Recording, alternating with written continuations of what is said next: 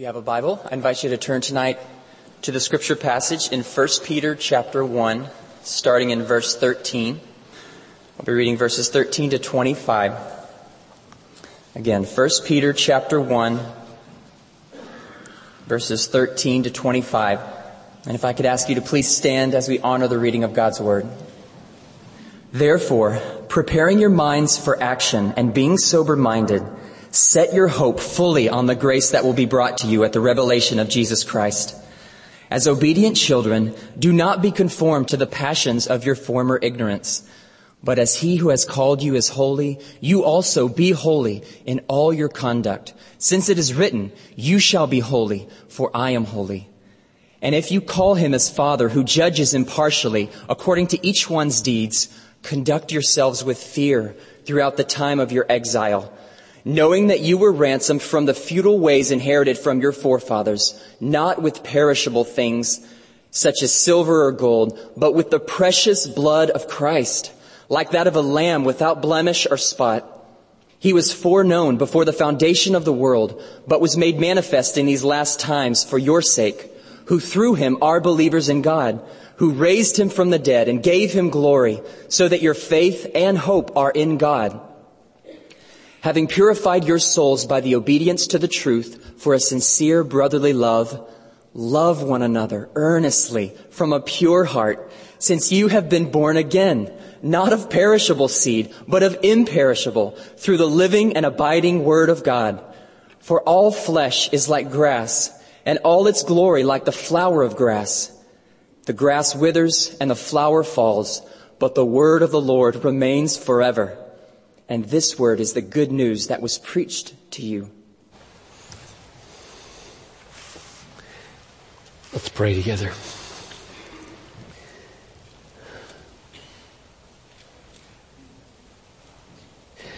Father, I take heart from the fighter verse.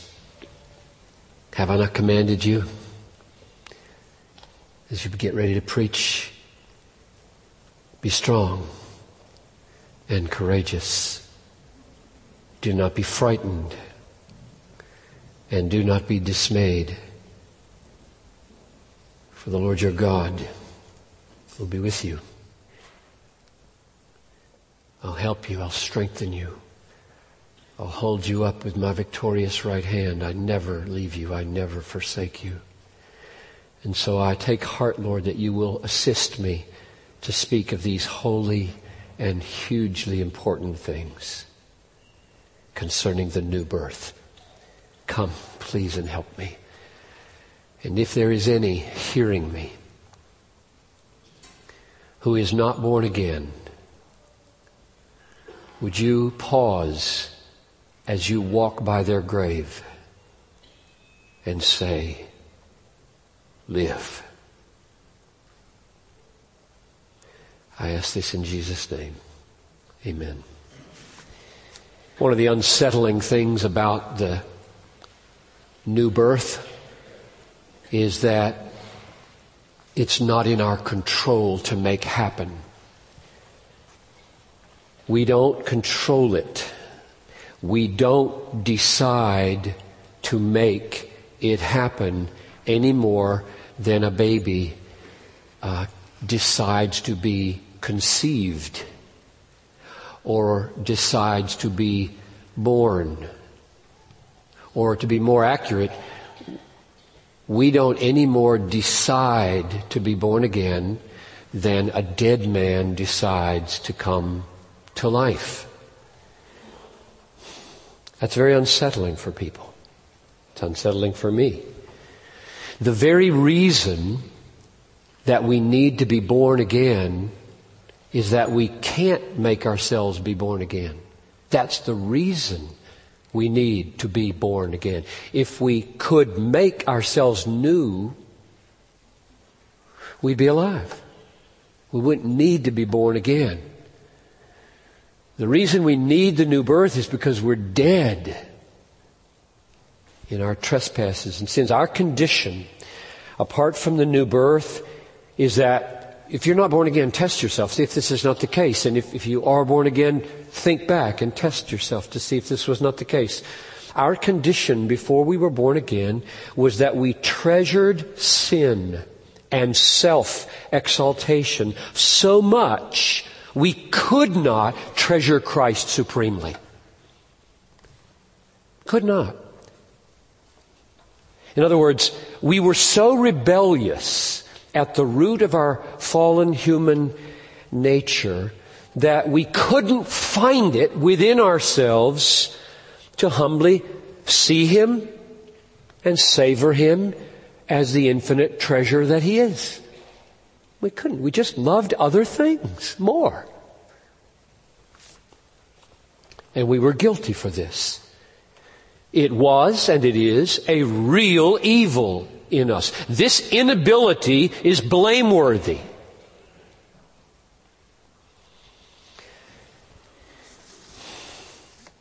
We were so hard and so dead that we couldn't see Him for who He is, love Him for who He is, trust Him for who He is, embrace Him for who He is. We had all kinds of names for Him and all kinds of feelings about Him, but they were not of Him as our supremely valuable Savior and Lord and treasure. Our consciences did not excuse us in that condition. We knew we were guilty. We felt it late at night or early in the morning or after the hangover. We knew we were guilty in our resistance to Christ as our supreme treasure. Our hardness was not an excusing hardness. It was a convicting hardness. In our best moments, we knew we were rejecting and pushing and resisting and walking away. And we felt guilty for it because we were guilty for it. So this kind of deadness and inability is not an excusing one. It's a heightening of our guilt, not a lessening of our guilt. Something had to happen to us. And the Bible has many names for it. We just happen to be talking about one of them, namely the new birth. We needed to be born again. The Holy Spirit has to work in our hearts to give us new spiritual life. We were dead and we needed to be made alive. About 220 of our teenagers are away right now, and perhaps, not sure the timing of it, but within the next hour or so we'll probably be sitting under the preaching of the Word by Kempton Turner. One of those kids was stone drunk on her parents' kitchen floor last weekend. One of those kids hates his dad and will say it to his face. One of those kids doesn't want to be in this church because his parents recently came here and drug him for another church. The needs at that meeting right now are extraordinary. So while I'm preaching and through the rest of this evening, ask that God would show up. God would show up and these teenagers would come back aflame for God. In other words, there's dozens of them that need to be born again. The church kids have grown up, lots of them in this church. They need to be born again. Going to church doesn't make anybody a Christian. The Holy Spirit has to come down and take a heart and break it and heal it and open it and give it eyes and give it ears. So that spiritual things are precious now and not boring like they have been all these kids' lives. The way this happens, we saw in the last 7 messages on the new birth, was that the Spirit of God supernaturally gives us new spiritual life by connecting us to the living Christ through faith. The Spirit of God gives us new life by connecting us with the source of life, Jesus Christ, through faith. There is no separating new birth and Christ and new birth and faith. Where there is new birth, there is faith. And where there is new birth, there is union with Jesus. There is no temporal distinction. When you light a match and fire happens, heat is there. Heat doesn't wait a few seconds and then show up. Neither does faith wait a few seconds and then show up in new life. The way we experience new life is, I believe. That's the sign God's done something. Before I wasn't believing, I wasn't treasuring, I wasn't loving, I wasn't embracing, I wasn't receiving, and now I am. Something happened, and it was God that happened. God showed up.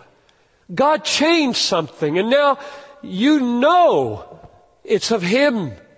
One of the evidences of new birth is that you give Him glory, that you're a believer.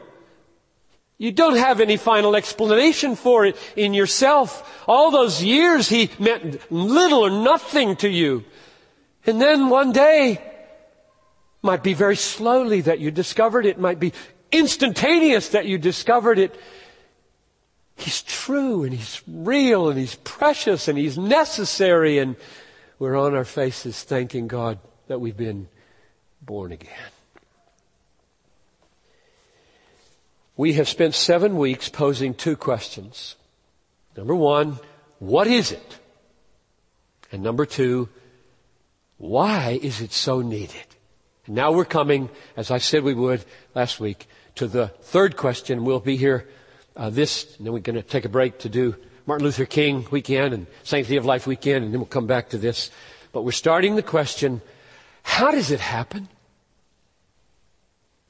How? What's the way that it comes about, this miracle of the new birth? And if you think about it, there are 2 questions in that. Question 1 is, how does it happen from God's side? That is, what's the way God acts in doing it? And the other is, how does it happen from my side?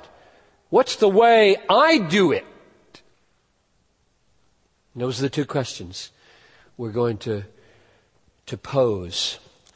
You might think, having heard me say that we don't control this thing, God does, and we're dead and we can't make it happen. We're absolutely dependent on His free and sovereign mercy and grace and love. You might think I wouldn't ask that second question. What is the way I do it? Or how am I involved in my new birth? But I am going to ask that question, and I'll give you a heads up. It's not the focus in this message, but it will be in 3 weeks. I pose that question because even though I don't make it happens to me, and I act in it. Let me give you an example of what I mean. Lazarus was dead how many days before Jesus came? 4 days before Jesus showed up. That's intentional. Jesus waited a couple of days to make sure he was manifestly, clearly dead and buried and impossible to save. And so He's in the grave. He's dead 4 days. And Jesus, according to John 11:43, says this, Lazarus, come out. That's ridiculous, right? Until you see Lazarus come out. And he came out. Now what happened? Lazarus did not decide to make himself alive. The word spoken by Jesus created what it commanded. It commanded, come out. And in the speaking, this is the way God works. In the speaking, God makes what He commands. Which is why I prayed for some of you as I began. If there is any not born again here, as you walk by their grave in this service, would you pause and say, live. So He said that to Lazarus. Live, and he lived. However, Lazarus got up. Jesus didn't get up for Lazarus. Jesus didn't walk for Lazarus. Jesus didn't breathe for Lazarus. He just said, live. And he lived. And after that, it's Lazarus walking, living, breathing, acting. So, the way to say it, I think, is that Christ causes it and Lazarus does it. Christ brings it about, Lazarus acts it out. Christ doesn't take our place in believing, loving, treasuring, delighting, living, leaping. He just awakens from the dead. Gives us everything it takes to do that. The instant Christ commands Lazarus to rise, Lazarus does the rising. The instant God gives life, we do the living. So, we've got questions before us. This question in this service is, what's God do? How does God do this? And then 3 weeks, we'll take up, what do I do? So, in this text, 1 Peter 1, I'm going to go back to verse 3 and include that. I see 3 answers to the question, how does God do this? What does He do to cause us to be born again? And if you're not born again, you should listen to this, because this is the way God makes it happen. Listening to the gospel. We'll hear this in just a few minutes. Listening to the gospel, listening to this message is the way God causes people to be born again. So it says in verse 23. We are born again through the living and abiding Word of God. This is the gospel which we preach. That's clear as bell. There are people who today, for those hearing this and watching it, will be born again. God willing. And those of you who are already born again, you listen too. Because my deep concern for this series of messages is that Christians awaken to what has happened to you and who you are. Because the level of life in Christ will rise remarkably if this church could see and hear and know at the roots of our beings what has happened to us, what God has done in history and in our hearts to bring us to the point where we are in the new birth. So here are the 3 things that I see, and then we'll take them one at a time. Number 1, verse 3. God caused us to be born again through the resurrection of Jesus Christ from the dead. That's number 1. Number 2, verse 23. God caused us to be born again through the living and abiding Word of God. Or, as verse 15 says, God called us. John Piper, live. Number 3, verse 18. God ransomed us from the futile ways inherited from our forefathers by the blood of Jesus.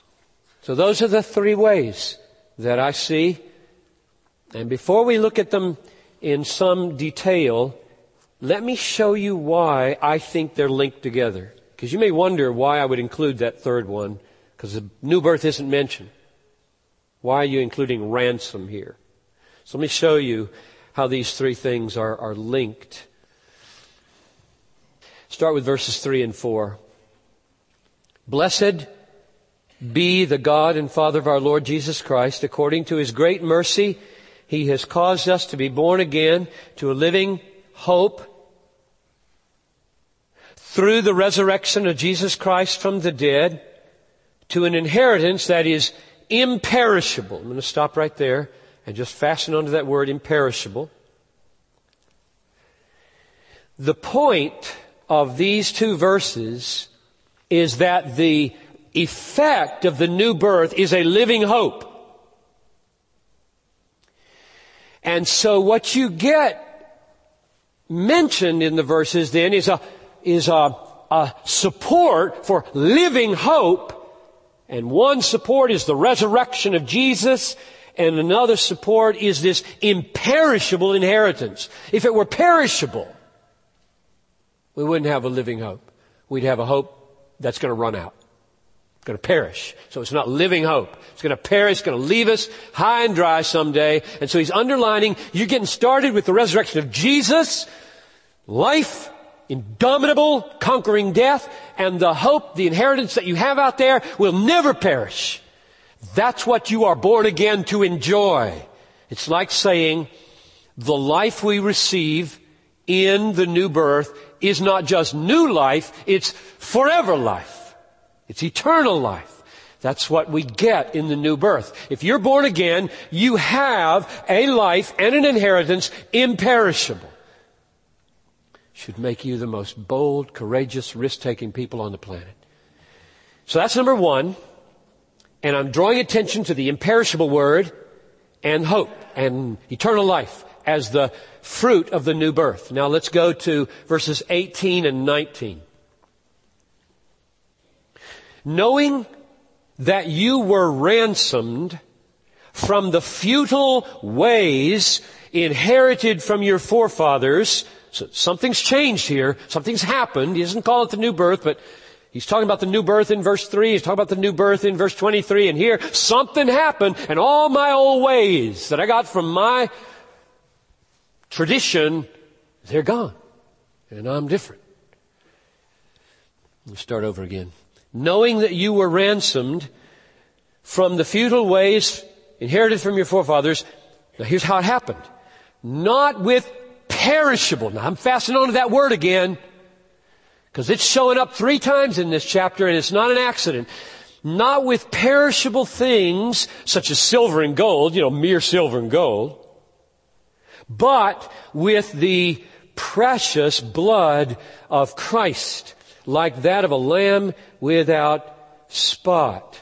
So the ransom price that is paid for what happened to liberate you from the old ways was the blood of Jesus. And it's way more valuable than gold and way more valuable than silver. They can be burned up. You get a fire hot enough, they're gone. But the blood of Jesus, so infinitely valuable, way better than gold, way better than silver. They will never perish, and therefore what do they guarantee? Life forever. This change that has happened never goes bad. Never goes bad. It'll always be there, and you will live forever in Him because of the ransom that was paid for you. So now we got resurrection of Jesus in verse 3 underneath this living hope that we get by the new birth. And here we've got ransom by the blood of Jesus underneath this change that frees us from all these old destructive ways. Now, number 3, verse 23. Since you have been born again, not of perishable. Third time. You got it now? That's what, in my mind, that's what's holding, that's why this sermon is structured the way it is. That's why I picked these 3 things. Verse 3, verse 18, verse 23, all have this not perishable idea. He just keeps coming back to it. Why? Because we're born again to a living hope. We're born again by resurrection. We're born again with blood that's so valuable that it'll never let us down. And here now in verse 23, we're born again not of perishable seed. Kind of in his mind, I think, is the sexual act and the seed deposited and a conception happens and a new being comes into existence, new creature in Christ. Now what is that? What's this seed? How is it put in us? Through the living and abiding Word of God. Through the living and abiding Word of God. Then he quotes Isaiah 40, verses 6 and 8. Verses 24 and 25 in 1 Peter 1. For all flesh is like grass, all its glory like the flower of grass. The grass withers and the flower falls. So he's drawing a contrast between what you don't want. I don't want to be born to a life that's going to be like a flower. Flowers are pretty and they die. I don't want that beauty. That's the beauty everybody in the world is after. Thank you very much. I don't want it. I want to live with Him forever. Have you got news for me, Peter? And so he's drawing a contrast between all the beauties and the glories of the world. And he's saying they're just like flowers. They fall. But, verse 25, but the Word of God, the Word of the Lord remains forever. And remember, he just said it was through that you were born again. So we got the same point in verse 3, the same point in verse 18, the same point in verses 23 and 25. Namely, the new birth is undergirded by realities that don't let you down. Ever. Ever. Resurrection of Jesus. Ransom blood, infinitely valuable. Word of God that never falls.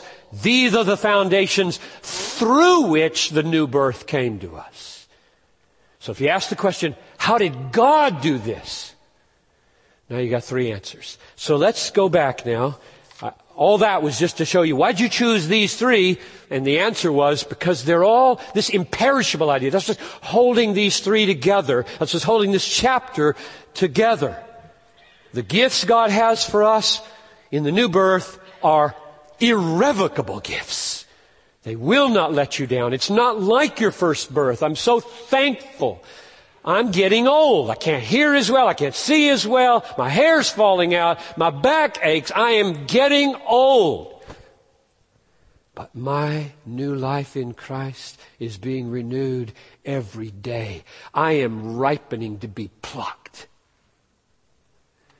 and put in heaven for infinite and ever-increasing joy. And I feel so bad. People in my neighborhood and the people who come to this church who are also getting old, and they have no hope. And they're trying to cover their age in every possible way and find the fountain of youth to just stretch it out another decade. And I'm saying, let it go. Don't bring me back, please.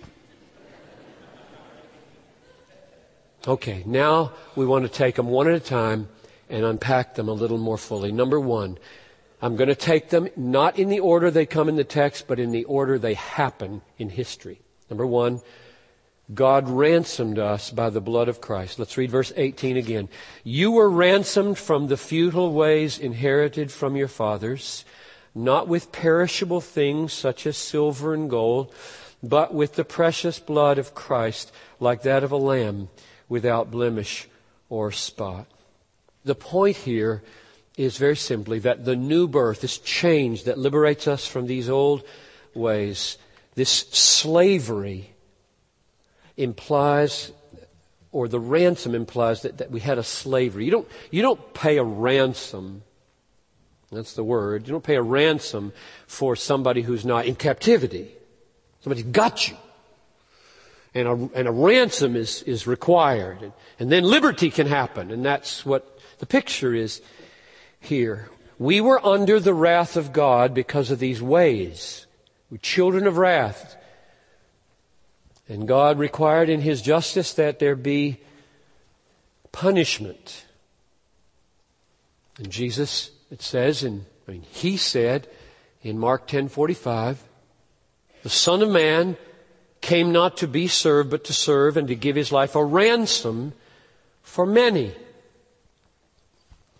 And so God ordained that He would send His Son into the world, and that His Son, we've been singing our hearts out about it, His Son would bear the wrath, bear the punishment. That is absolutely indispensable to the new birth, because you cannot justly give a dyed-in-the-wool, unforgiven sinner the gift of everlasting life in the presence of God. You can't do that. But you can if Christ paid the ransom and removed their guilt and removed the wrath and removed their sin. Then God is free, and He's the one who freed Himself in doing this, to pour His Spirit into the hearts of people who are forgiven because of the ransom. So, the gift of eternal life, not just new life, is because of a ransom that was paid. The blood of Christ is infinitely valuable and will never lose its ransoming power, which is why the new life we have in the new birth lasts forever. Number 2, God raised Jesus from the dead. 3 and 4. Blessed be the God and Father of our Lord Jesus Christ. According to His great mercy, He has caused us to be born again to a living hope through the resurrection of Jesus Christ from the dead, to an inheritance that is imperishable, undefiled, and kept in heaven for you, born again through the resurrection. So in the first case, we are born again because we have a purchase ransom underneath, sustaining God's merciful grace and making it just for Him to do this for sinners like us, because there's a ransom being paid. And so the new birth can graciously and mercifully happen to sinners, undeserving sinners who are dead. And now we've got resurrection over here holding up the gift of eternal life. Because you not only have to solve a legal problem, all this guilt over here, you have to solve the, what should we call it, the death problem, that if I'm going to live forever, it's got to be rooted in the conquering of death. And Jesus conquers death by rising from the dead. And then as I'm united to Him in the new birth, I get His life, which He has through the resurrection. I clarified, I can't remember which sermon it was, but somewhere back there I said, it's not just union with the eternal Son of God that gets you new birth. It's union with the incarnate, risen, crucified, reigning Christ that gets you the new birth. Our new life flows from the risen Christ who paid our debt and who conquered death. That's what we have to be united to in order to have life. His life, the death-conquering life that He has through the resurrection. So that's the second way that God has brought our new birth about. Here's the third and final way. I'm going to use a word I haven't used yet in the 3 that I mentioned. Third, He called us. Now I focused on verse 23. He caused us to be born again through the living and abiding Word of God. I'm going to go there through this word. So first, He ransomed us. Second, He raised Jesus from the dead. Third, He called us. Now let's read verses 14 and 15. As obedient children, do not be conformed to the passions of your former ignorance. Referring again to the change that's happened. Once they lived a life when they were spiritually blind and ignorant about all the glories of Christ. They're not that way anymore. So now bring your lives into conformity to your true condition. Don't live according to your former ignorance. But as He who called you, and that's what happened, is holy, you now be holy in all your conduct. So if you want to draw the line between the old you and the new you, you can do it with new birth, that word, or you can do it with He called me. He called me. Now, to understand how that relates to the new birth, we need to make some distinctions. This calling that distinguishes the old you from the new you, the way of ignorance, the former ways inherited from your fathers, and the new you, resisting that, fighting that, drawing down the spiritual power, loving Christ, living in Christ, depending on Christ.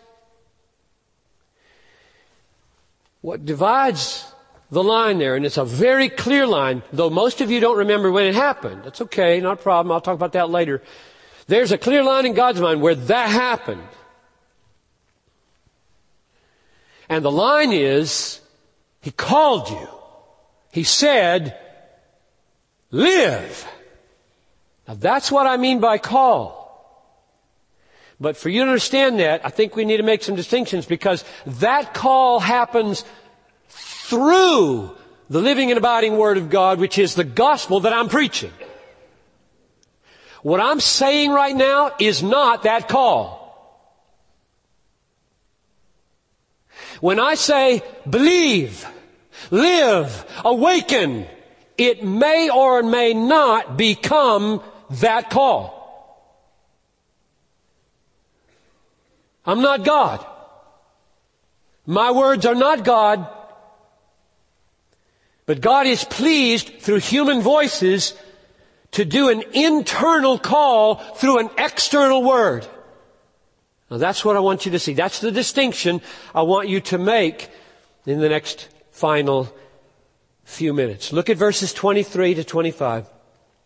Since you have been born again, not of perishable seed, but of imperishable, through the living and abiding Word of God. And then at the end of verse 25, he defines that living and abiding Word of God. He says, this is the good news that was preached to you. So this is what I'm doing right now.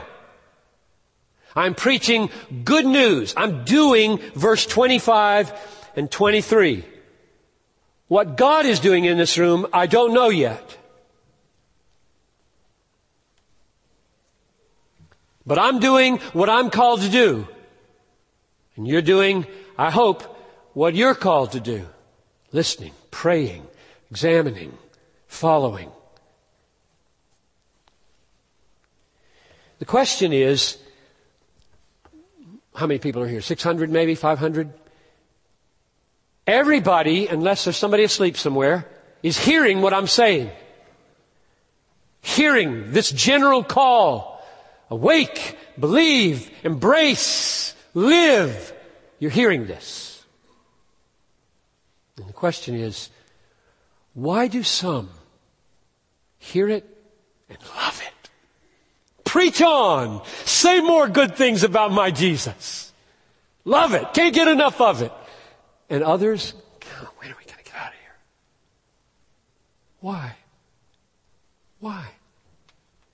Because God calls some. He says to some, live. Born again through the gospel. Lazarus, come out. Lazarus didn't say, I don't think so. Because when the internal call happens, it creates what it commands. If God says live, you live. And your life is manifest in many things. Faith is the first. So you have the general external call that I'm issuing right now, and you have the internal effective call of God that creates what it commands. Now, if you'd like to see this, the clearest place in the New Testament where this distinction is made is in 1 Corinthians 1. I invite you to go there with me. We're almost done. 1 Corinthians chapter 1. And I pray that all of you who are born of God will be praying right now that God would be not just helping me preach, but in and through these words, awakening the dead. 1 Corinthians 1, 22 to 24. Jews demand signs, and Greeks seek wisdom, but we preach Christ crucified, a stumbling block to Jews and folly to Gentiles. But to those who are called, both Jews and Greeks, Christ, the power of God and the wisdom of God. Now think hard for 1 minute about that verse, those two verses, or 23 and 24. The gospel is being preached by Paul, just like I'm doing now. He said, Christ crucified. I spent 5 minutes on the ransom. I'm preaching Christ crucified here and risen, coming in power. Now he says, two groups of people, Gentiles and Jews, were hearing what he preached. And by and large, it was foolishness to one group and a stumbling block to another group. So nobody was getting saved. They just heard it and it was, thank you very much, that's ridiculous. Or you can't have a crucified king. You just can't have a crucified Messiah. It just doesn't work. It shatters the stereotypes and it just doesn't work, so they stumble over it. And the Greeks say, baloney, that just is so foolish. But, and then look at the rest. There are some of those Gentiles and some of those Jews who say, Christ is the power of God. Christ is the wisdom of God. And what's the difference? Answer, those who are called say, Christ, the power of God. So, the first call is the general external call of Paul on Areopagus or wherever, or me here in this room and on this video, saying, Christ is great, Christ is glorious, Christ is sufficient. He paid a ransom, He rose from the dead, He offers life, believe. That's the gospel. And some say, no. And others say, power of God, wisdom of God. And the difference is whether in and through these words, the Spirit of God is saying to you, live. And if He does, you will live. Which is why He gets all the glory. I don't. I cannot make that happen. I'm absolutely helpless. I'm desperate when I come to this pulpit. We meet for 30 minutes downstairs not to flap our lips, but to say, God, I can't do anything here. We can have a club here, but I can't make this happen. This is the miracle of Lazarus, come forth.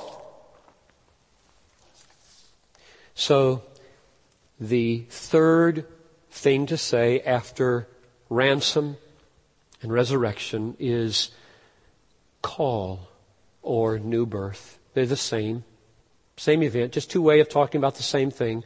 The inner, powerful, effective, irresistible call of God that makes you a believer. Or you can call it new birth. So I close. Believer, most of you are that. I do believe. Thank God for it. Who else would you thank? Believer, know what has happened to you. Know what God has done for you. God sent His Son to ransom you with infinite cost. The blood of the Son of God paid a ransom so that sinners could be born again. Number two, God raised Jesus from the dead. Didn't leave Him in the grave. If he were in the grave, we wouldn't be born again, because you're born again to a living hope. You're born again to new life. And if He had no new life in Him because He's lying in the grave, then we would be attached to Him and we'd be where He is.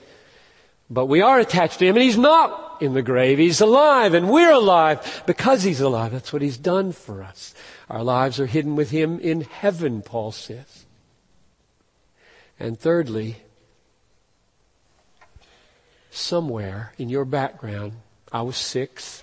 I don't remember it. My mother told me it happened. I trust her. Somewhere you were listening to radio, you were reading a tract, you were at a Billy Graham crusade, you're at your mother's knee, you're sitting on the sofa in the living room, you were at a church meeting, you were at a Bible study in college, somewhere. And He ceased to be a stumbling block. He ceased to be foolishness. He He was power. He was wisdom. You couldn't get enough of Him. You wanted to read your Bible. You wanted to go to church. You wanted to be around people who talked about Him. You wanted to know more. Something happened, and now I'm just trying to help you love what's happened to you. You were born again. You were called. And we should spend the rest of eternity thanking Him for that. And I might just say one other thing to believers. And unbelievers, listen carefully because it can be yours. If you walk through some trials, and you will soon, and you turn again to Romans 8:28, right? I hope you don't ever make fun of Romans 8:28 because it's worn out. It's glory. So you turn to Romans 8:28. I hope that after this sermon, it will have an unusual pop. Because it says, all things work together for good for those who love God and are called. If you're born again, that is, called, everything works for your good. If you're an unbeliever, I'm offering that to you. I would simply close by saying, while you have life and while there is gospel in the planet, on the planet, the arms of Jesus are extended to you. Come, believe, awaken, see that I am the power of God and the wisdom of God. There are, at all three campuses, response boxes at the doors, and you could take any old piece of paper. If you want to do it like this, just do it like that, and put your name on there with an email or a phone number, and say, I think I'm born again. I'm not sure. I'd like to talk to somebody, or I'm not and I want to talk to somebody. If you do that and put it in there, Fred and the others who work with him make every effort to be in touch with you within 24 hours. So 24 hours from tomorrow. Just know that opportunity is there on all three campuses. Let's pray.